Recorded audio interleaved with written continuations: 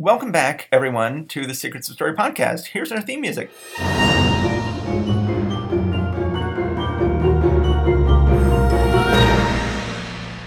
Okay, everybody. I'm Matt Bird. I'm James Kennedy. I am the author of Secrets of Story, Innovative Tools for Perfecting Your Fiction and Captivating Readers. James is the author of the novel Order of Odd Fish. We usually take like a year between episodes, but we just recorded an episode and we went on a tangent. And the tangent was rich enough and thick enough and deep enough. And we said, let's go ahead and do another one tonight. So we're doing it. So let's just jump right into it, I guess. Okay. We're not going to act like, hey, what have you been up to since the last podcast, since that was mere moments ago. Right. Another thing I talk about in the blog and on the book is sort of, something that is close to the central thesis of the book is this idea that story structure, when people talk about story structure, what they're really talking about is the structure of solving a large problem in real life. How in real life, when you try to solve a large problem, then human nature dictates that that will take on a certain structure. And that when we say, oh, this story violates the rules of story structure, we're not really saying, because an old dead white man like Aristotle said you can't do this, or a fresher corpse such as Blake Snyder said that you cannot do this. Jesus Christ. What the fuck is wrong with you? I know we're not supposed to be contentious, but the guy's like only 5 years dead. That's what I'm saying. Okay. I'm saying he's not an old dead white man. This is a recently dead white man. People aren't saying because these dead white men said you can't do this, that then you can't do it. That what they're really saying is that your story is not true to human nature because it is not, the character is not going through the steps that people tend to go through in real life when they solve large problems. And that's sort of one of the central theses of my book and my blog. And to a certain extent, this was a cheat of mine because whenever anybody is coming up with a story structure, and I was inevitably positing my own story structure to go up against the other people, I'll link to, I have this whole chart where I lay out everybody's story structure as they lay out against each other and as they lay out against mine. And you inevitably run into this problem where you get people going like, well, but that doesn't fit this story and that doesn't fit this story. And I feel like a lot of would-be gurus get into this thing. I think Robert McKee does this, where Robert McKee is like, you want this ticket on this cruise with me, Robert McKee, and I'm not going to tell you to get off on a dinghy and row back to shore just because your story doesn't fit my structure. So I'm going to come up with a massive mega structure that fits every possible story. And he talks about there is the mega plot and the mini plot, and how, his story also applies to the mini plot as well as the mega plot. So, basically saying even if you have a plotless story, then you can still apply my structure to it. And I sort of try to sidestep all that by going like, not every story and not every great story is about the solving of a large problem. And these steps of this structure tend to only apply to stories that are about the solving of a large problem. So in the last episode we talked about Pulp Fiction and how Pulp Fiction created this sense that like, oh, there are no rules anymore, just blew all the rules out of the water. When people try talking about story structure, they're like, well, Pulp Fiction didn't have a story structure, so let's not talk about story structure anymore. Let's throw that idea away. And I'm basically saying, well, that's fine. If you want to do a story like Pulp Fiction that is not about the solving of a large problem, then you can just throw away story structure or try to find a different story structure. But if you are, you're probably trying to do a story about the solving of a large problem. And in that case, then I'm sorry, but you're still on the hook. You still have to do this. But James, you were saying that there are productive ways to look at stories that fall outside that paradigm. Right. So you've done something very useful. You're talking about this idea of like, a lot of stories about the solving of a large problem. And whether it's The Fugitive or Alien or Star Wars Raiders of the Lost Ark or whatever movie from the 1970s or the 80s that I reference all the time, it frequently is about that. But then, so I found myself, like every time I watch a movie or read a book, I think to myself, oh, there it is. It's about the solving of a large problem.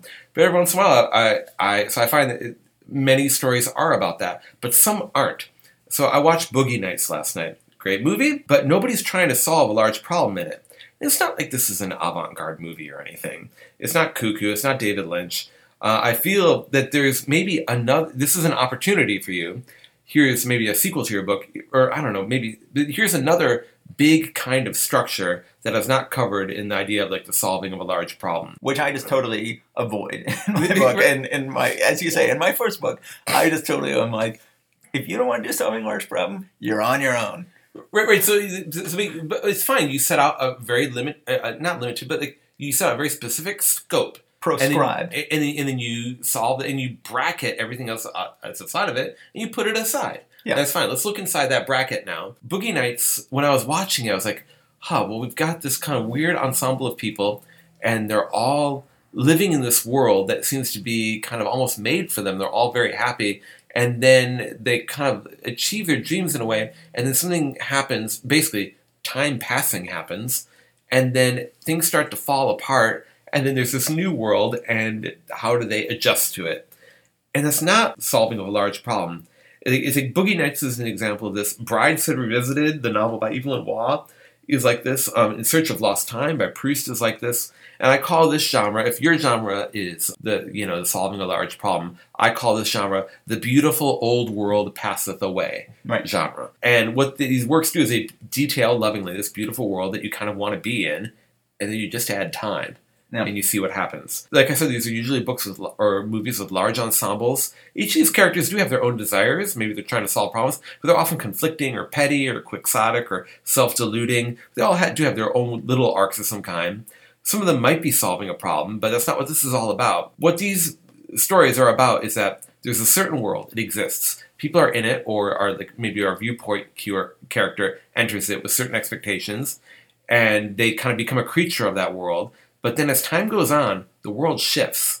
And the way everyone expects the world should work doesn't work that way anymore. The world has changed. People kind of separate into who adapts with the times, who gets left behind, or more interestingly, who is maladapted to the earlier times and is actually perfect for the new times in a positive way. That's like the Don Cheadle character in Boogie Nights, who's always this hustling entrepreneur of like stereo equipment in the old world. And then finally, in the new world, like he kind of finds this place. Is like he has his own store selling stereo equipment. That's why he didn't belong in the porn world. Right. He really belonged in this new world. In some cases, it's negative. In Proust, in Search of Lost Time, there's this kind of awful Madame Verdurin and her little circle of awful people. At the beginning, they're kind of our main characters think all these people are kind of awful, but at the end they're elevated, and those who represented the older, more aristocratic ways that Proust kind of seems to sympathize with, like Madame de Gramantes and Baron Charlus and Saint-Loup, they're dead or they're a shell of who they were, and everything is reversed as this new world has come into being. This is a story of like a beautiful tragic decline that is it's not accounted for in the Campbell hero's journey or the solving of a large problem or the Dan Harmon story circle. So I thought I would let's talk about that. Right. Yeah. I mean, certainly when Pulp Fiction came out, there was this sense of like the world belongs to Tarantino now, that we're all playing by his rules, we're all in his world, and he is going to be this great writer-director of his generation. And I feel like to a certain extent that didn't happen. I think that a lot of his movies since then, I think, he's never done anything as good as Pulp Fiction. A lot of his movies have been really good, but I think every one of them is more problematic to a certain extent. And I feel like then, there was this rash of people who were doing movies like Tarantino that came out right after Tarantino, mostly dreadful, but a few of them really great. And one of the ones that was really great was Paul Thomas Anderson's Hard Eight, which, sort of came out and got just a little bit of notice, but it gave him enough juice to get noticed with Boogie Nights. And then I feel like Paul Thomas Anderson has sort of become what Quentin Tarantino was supposed to become. He's sort of become, someone who has a legitimate claim to be the great writer-director of his generation. And I think that it's very lame of me to say, let's throw away Boogie Nights. I feel like I feel more comfortable throwing away Pulp Fiction, which is such a sort of, outlier. Punky, I'm going to rock your world. I'm like, okay, I have no interest in you rocking my world. I'm going to throw you out. But it's harder to throw away something like Boogie Nights, which is so beautifully done, and obviously a beautifully constructed movie, obviously a beautifully structured movie, but is not structured around the solving of a large problem. But I mean, it's clearly structured because, I think like that title card that says it's now 1980, and then boom, and that's like exactly like the midpoint of the movie, right? Yes. So you clearly got a structure here, which I am not grappling with, and you are grappling with because you just saw the movie. I should point out I have not seen the movie since the theater because but I feel there's this implicit structure in it that that does replicate again and again. It's like you've got this anthill that we're watching, which all the ants have their place, or maybe you have this one ant that's coming into our viewpoint character and finding a place of honor in it, just as Charles Ryder does in Brideshead Revisited, just as our nameless character does in Proust.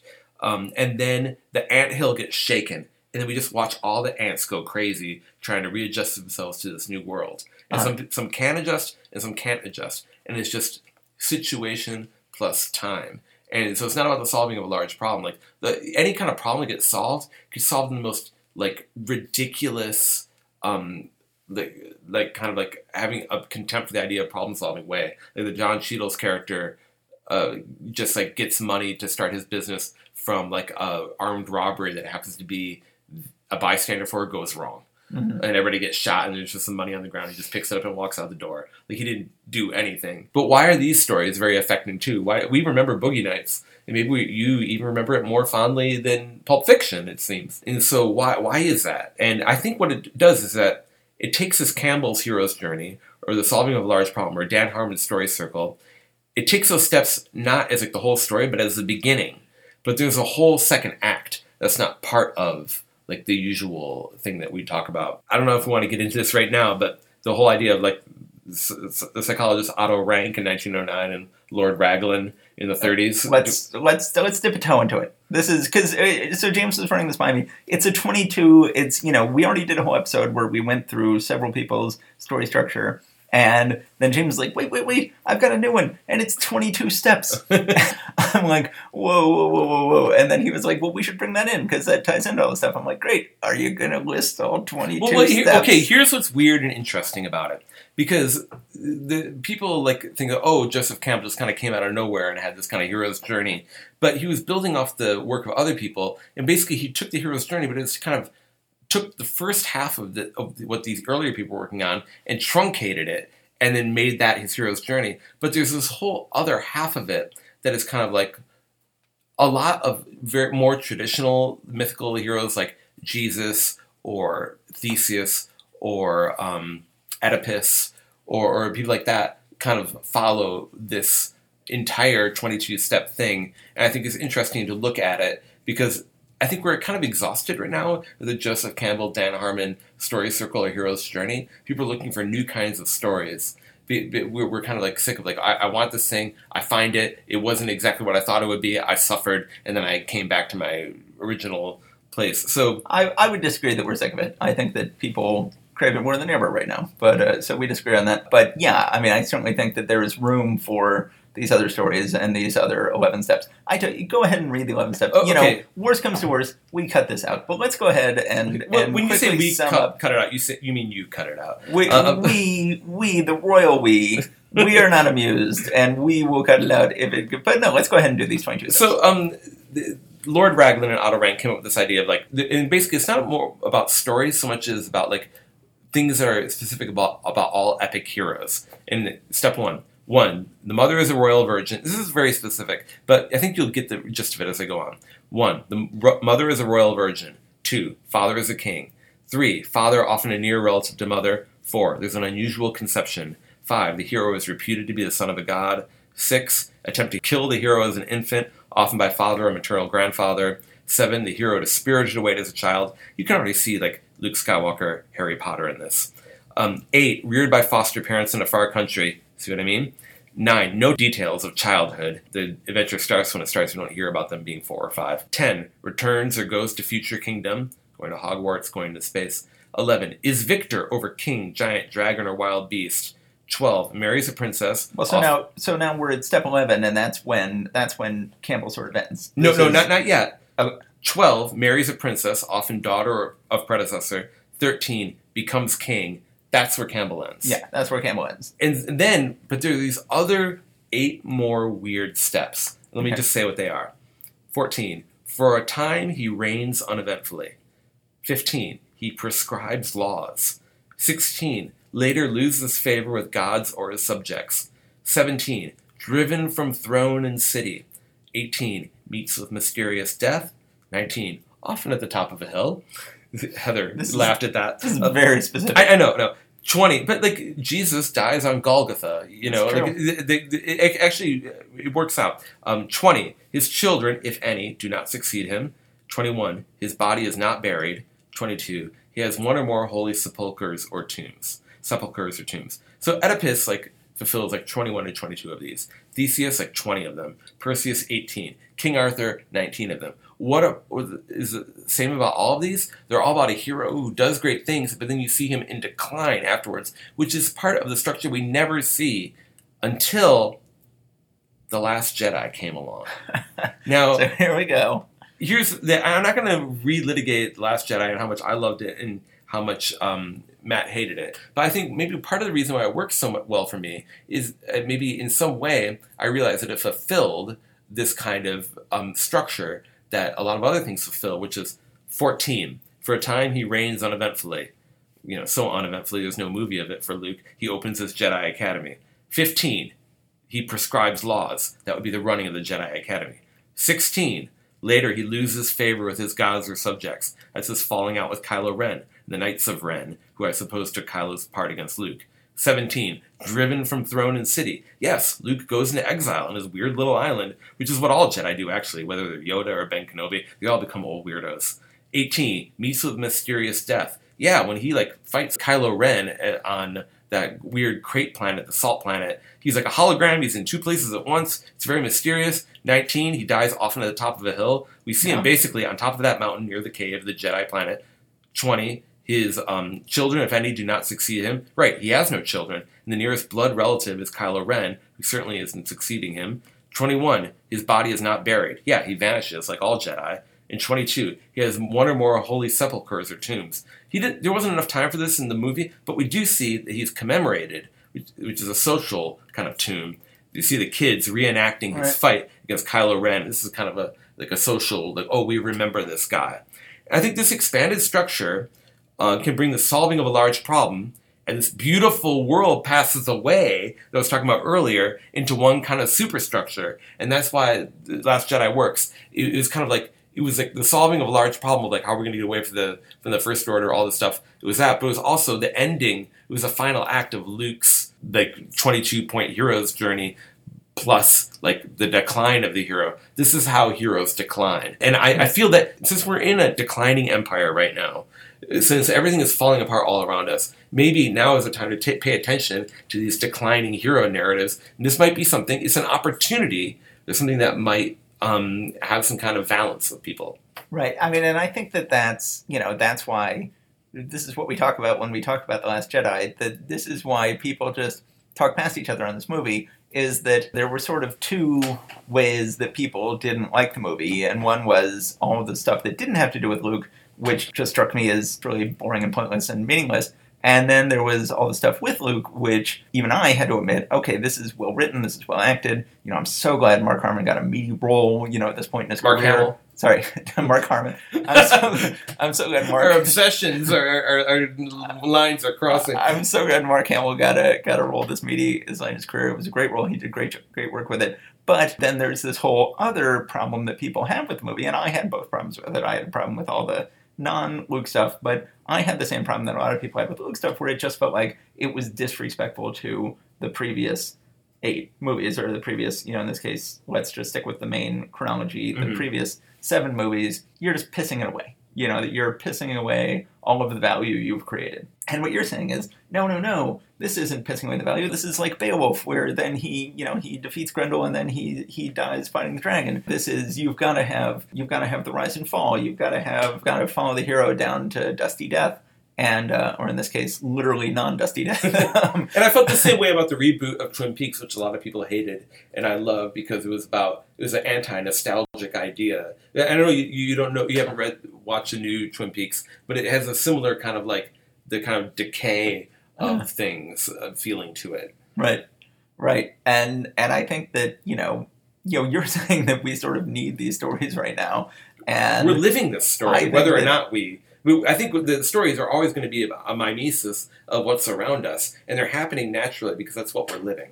Well, and so we ended up with this weird thing with Jedi, where a lot of people were like, I didn't like this movie, and then they were told, oh, you don't like this movie because you love Trump, and those of us who didn't like the movie were like, but I don't love Trump. I really don't. And my problems with this movie have nothing to do with me being racist or sexist. I promise it really didn't. I just thought the Casino Planet was really boring. I really did. That's all this was, I promise. But, we're in this place in our culture right now where, ironically you're saying a movie like Last Jedi can help us heal and can help us see, that things decline and fall, like America is declining and falling. And, of course, decline and fall, there you go. We're back to evil and what. It all ties in together. And the movie could not have had more of the opposite effect of what you're saying, of what you're hoping it would have Well, had. Russian bots amplified the Russian bots. It's a fact that Russian bots flooded place trying to get people to polarize on The Last Jedi.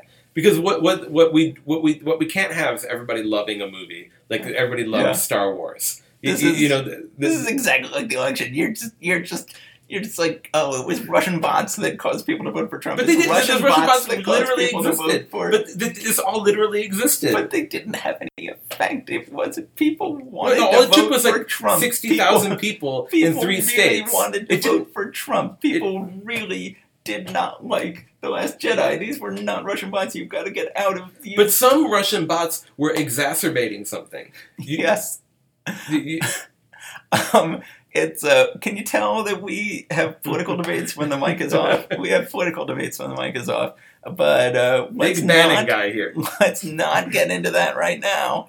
But I'm just saying it could not be more ironic that, you're saying like, oh good, maybe this story will give us the other side of the story we've been missing, and that will help heal us. And I think that's great. I think that's great. This idea that, let's not have everything be a heroic narrative, and we can deal with our anti-heroic times. We can deal with our villainous era. None of these Jedi, when they become old, are badasses. They go into a hut in an isolated place. That is what they do. Every single old Jedi that we've seen so far does that. So Luke has to do it too. And Yoda declined.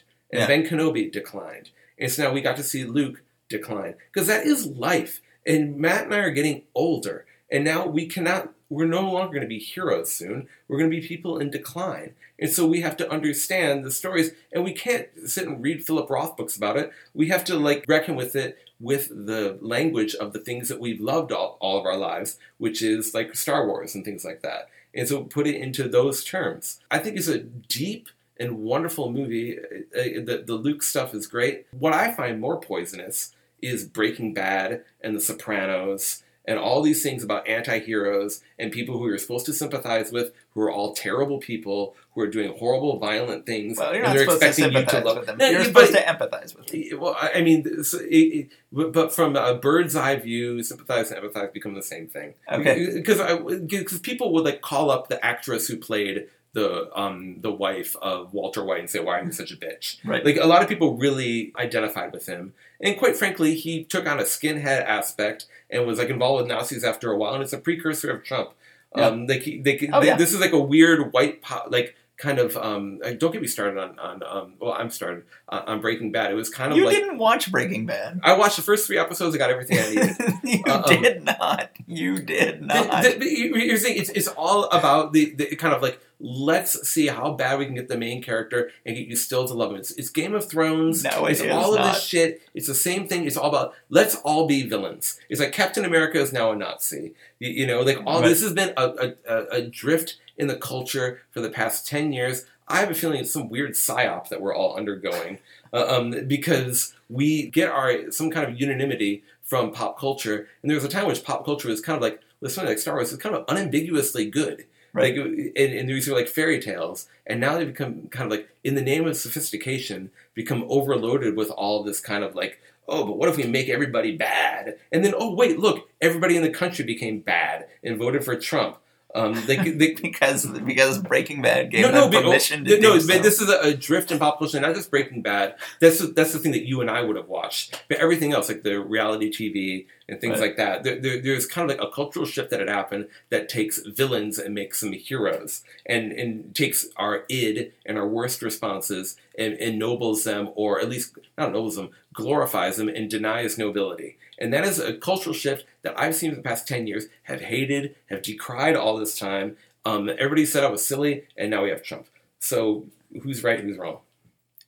Well, I'm not sure you really want to know the answer to that. But yeah, I totally disagree that I was afraid of Breaking Bad. I didn't want to watch it. I didn't want to watch a lot of these other shows because I'm like, oh, these are going to be fundamentally anti-humanist shows. They're going to be fundamentally, inhumane shows. And they're going to try to force us to agree with horrible people or to like horrible people. And I do feel like that was true for a lot of those shows. and that would just drive me crazy. And I feel like Breaking Bad is not that. That Breaking Bad is a show that really forces you to not sympathize with Walter White. And, you should go back. You not to sympathize with Walter White, but not Johnny John in Arizona. Everybody not to sympathize Then why with were these Walter people White. all calling up the woman who played, his wife and saying, "Why are you such a bitch?" This is exactly what happened with Last Jedi, where, you get this one, this nutjob is going to harass some actress who was in The Last Jedi, or this nutjob is going to harass some actress who was in Breaking Bad, and then everyone who doesn't like it is like, see, that's you, that is. That's the whole universe of people who, in the case of Breaking Bad, you're going, that's everyone who likes Breaking Bad. No, I'm not saying it's everybody. Harassing I'm saying this it's actress. like indicative That's of a everybody cultural who current. doesn't like Last Jedi is the people harassing this No, actress. I'm not saying it's not that broad. I'm saying it's indicative of a cultural current. You're the elite who really gets it, but then there's this kind of like whole kind of morass of people like under you who it's simply playing to their ids, and their super ego is not engaging the way yours is. Right. They just love the fact that he kicks ass. Right. I mean, I agree. I do worry about the danger of inhumane narratives. And I do think that the way that Last Jedi grapples with morality can be complex. But as we said in the episode We Can, which we're now sort of recreating, that was also true of the prequels. The prequels. I've done a 180 on the prequels. Now I love them. Oh, are you serious? Yeah, after watching them with my daughters, yes. Well, okay. Well, this is further beyond what you said last time, but the morality of the prequels is complex. So therefore, to defend, at this point, you're full prequels. So I think that right there totally wins every argument I could ever possibly make. Oh yeah. Well, you're the guy who likes the Star Wars prequels. Well, no, I think I have a more complex relationship to them now. In the same way that Star Wars was about. The original trilogy was about we're afraid of the mechanization of society. We're afraid of evil empires and things like that. The prequels are about, doesn't it seem that big companies are taking over everything and political things are happening for commercial reasons? Like, it's a trade federation that is causing wars to happen, not people fighting for what they believe in or anything like that. And all these things are being like kind of, strings being, basically it's about like you have this kind of liberal order, the kind of one that we've been living in from 1945 until roughly, 2000 to 2005, like this, that has been decaying, and then some opportunist, Palpatine or Trump, comes along and kind of shows it up as a hollow husk for what it is, and then takes it over. Like, the prequels are actually they foresee what we went through when, like, Padme says, this is how democracy dies, to, like, applause. Like, that's Trump's rallies. Like, it was much more politically astute than anybody gave it credit for at the time. And it's about, like, what we were going through at the time, which was private entities taking over government. We did not know at the time that in 2018, the motto of the Washington Post at the head of every article in the Washington Post is now "Democracy dies in darkness," which is pretty metal. That's pretty hardcore. And that was what the prequels were trying to tell us. And we didn't listen. We said, "You suck. Jar Jar Binks sucks." And so we're going to totally ignore what you're trying to tell us about the decline of our democracy. And then look what happened, people. This is all because you didn't like the prequels. Well, no, it's a more sophisticated take than I thought it was. It's a more sophisticated take than the original trilogy. But the new trilogy is actually quite sophisticated too, because it's about a young weirdo fanboy, Kylo Ren, who gets radicalized online by some weird old man, and then but he's like a fanboy. He's a wannabe. Like he's like a Proud Boy kind of person, and he's the people who are radicalizing him don't have his best interests in heart. There's this remnant of what we thought we had completely obliterated, which is Nazism. Right. But we thought, that's a solved problem. We were able to make, like, people would make racist, not racist jokes in 2006. Saying like, I'm not really being racist. I'm just making a racist joke because I'm not really racist. You've gotten that because absurd. We're beyond that. And then realize, God, racism is a real thing.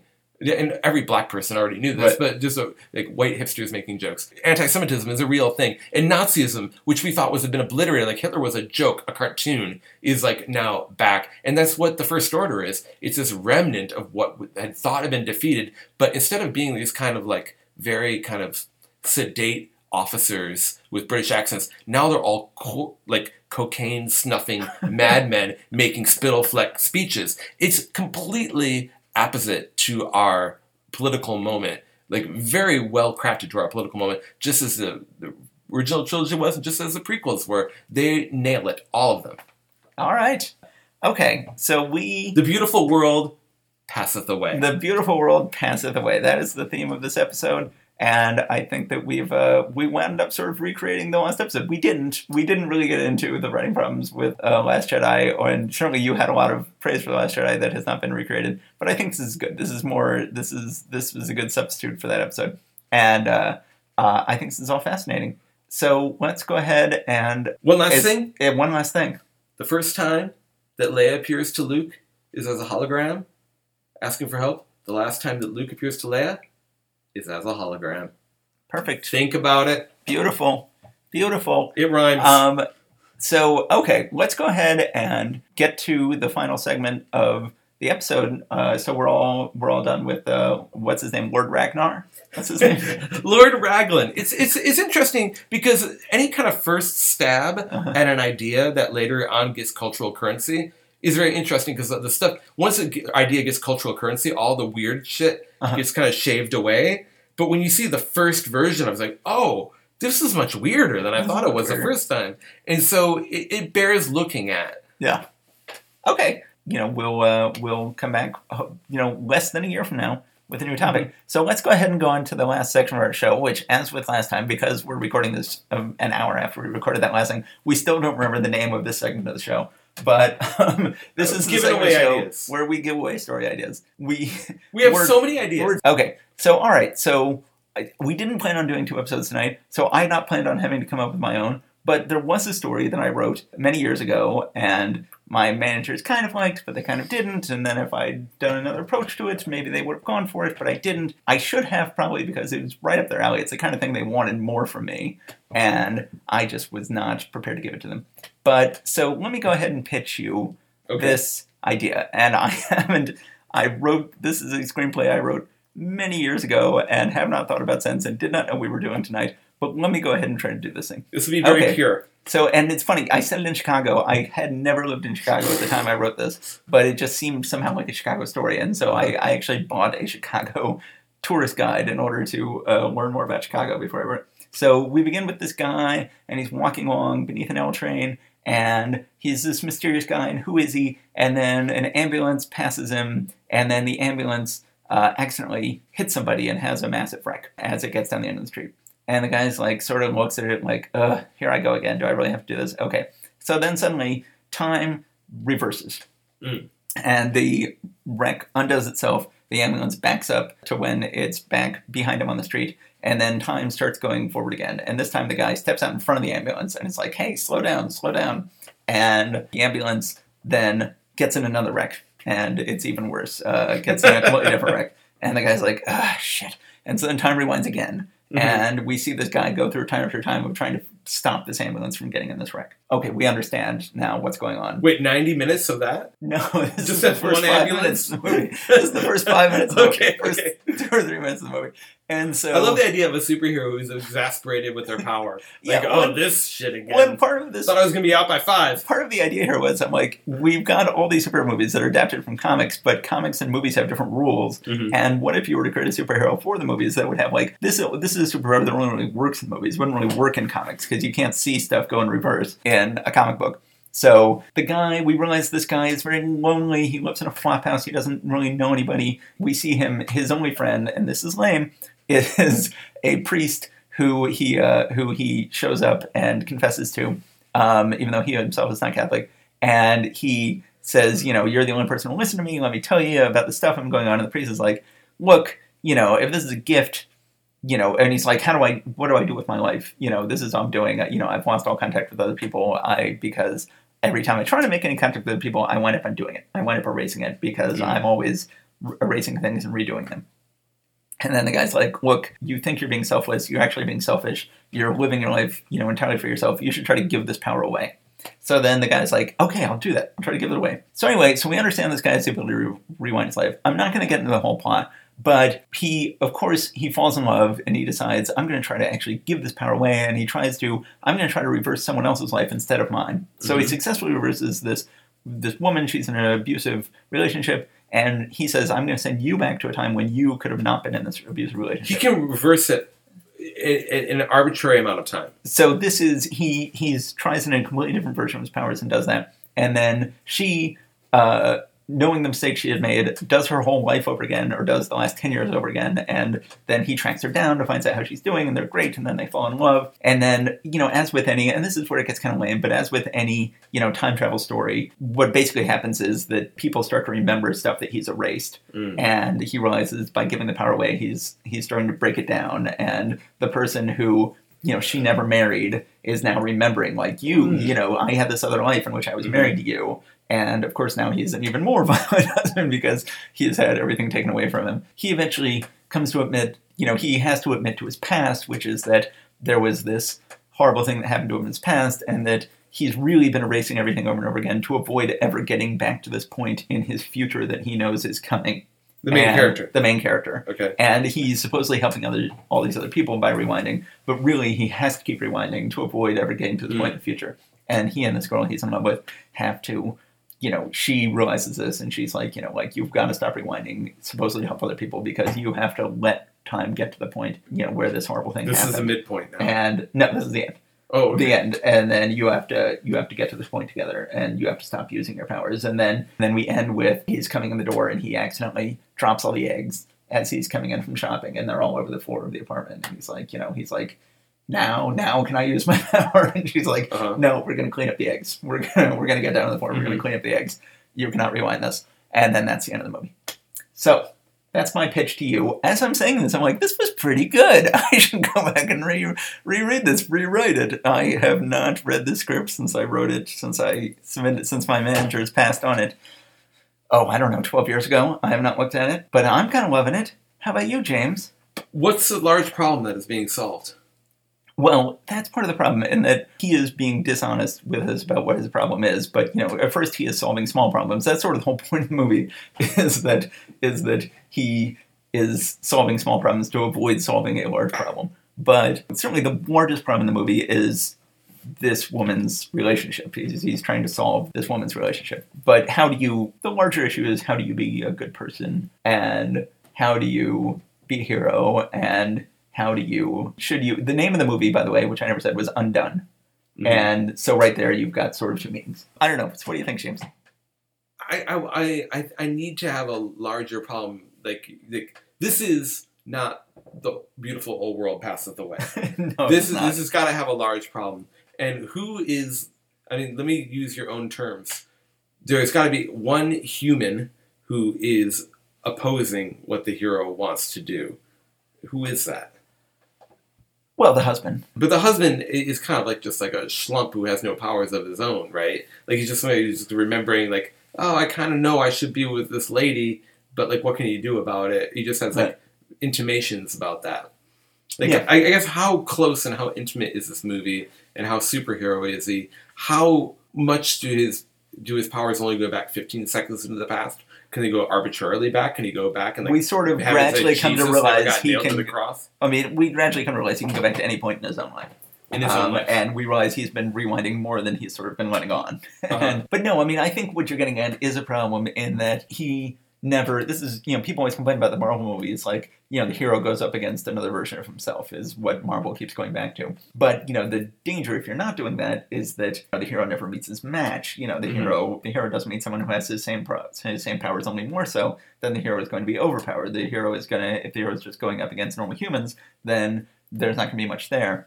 And you do have a problem in that with this, where, the hero is the only one with superpowers. There are no supervillains. There are no... Maybe there's somebody who can fast forward. Somebody who can pause. That's awful. That's awful. You don't want to do that. I don't know. I kind of like this idea. Maybe I shouldn't give this idea away. Should I give this idea away? I have no judge. Since I can't see the large problem, and I can't see the credible antagonist in it, yeah. I'm withholding consent on whether it's good. Well, I tell you what, everyone, I hate not giving things away because I'm old and living on a hill, and I feel like there will soon be tombs and sepulchers built in your honor. I'm just a hermit now, and I should send you guys out into the world. But I don't know, man. kind of liking this. Maybe I shouldn't give it away. Yeah, I mean, if you feel that you love it, then you should write it, and then you will find the form that it should take. Oh, I don't love it. I don't love anything. My ability to love is long. Your eyes blazed up with love. Even though you kept doing the thing like, and of course they fall in love, like that kind of like contempt for your own idea, which I've called out in earlier episodes. Right. But now I just realize this is a defense. Like, I know this is a movie, is what you're saying there. Yes. Not like I don't hate my own idea. But like, well, this is one reason why I was never able to sell anything. It's like, well, that's not true. Some stuff sold, but nothing ever got made. And yeah, this is why. I have a lot of ways to shoot myself in the foot. Anyway, so no. Okay, so let's, if you feel free to be in touch with me. Make a case for taking this idea away from me, but maybe I'll redo it myself. Who knows? Okay, so that was that segment of the show. That is the segment of the show we can't remember the name of, where we try to give ideas away. Yep. And so let's go ahead and wrap up. We've done 2 episodes in a row. We've done 2 episodes tonight. What more do you want from us? This is great. I think that it's not going to be, given how slow and pokey I am at working, I'm still going to take a year between editing these 2 episodes together. Yes. But no, that is not true. We're going to have 2 episodes that are going to come out relatively close to each other. Bang. And then we're going to do more. We're going to keep doing this. I think we've got a good rapport here. Yes. I think we're not undercutting each other as much. I think we're not attacking each other as much. I think we're still disagreeing. Oh, you would say that. Yeah. Oh, yeah. Well, typical. I think this is good. Okay, so let's go ahead and wrap up. So again, you've got... Where can you direct people to make movies for the 92nd People should go buy my book, The Order of Oddfish, and then they should go... It's the 92nd Newbery Film Festival. Kids make movies that tell the story of a Newbery winning book in about 90 seconds. Go to 92ndnewbery.com to find out more about it. And the movies are due January 11th, 2019. It will be all over the country from February to April, from New York to San Francisco, from Minneapolis to San Antonio. It'll be great. You should make a movie. We'd love to see it. That's great. And everyone go out and buy my book as well. Ha! So let's go ahead and wrap things up there. We'll be back soon, and now we're going to play our going out music. Good night. Good night.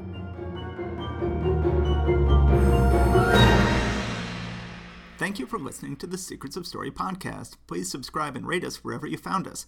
Go to secretsofstory.com and click on the Secrets of Story podcast in the sidebar to find notes and join the discussion about this episode.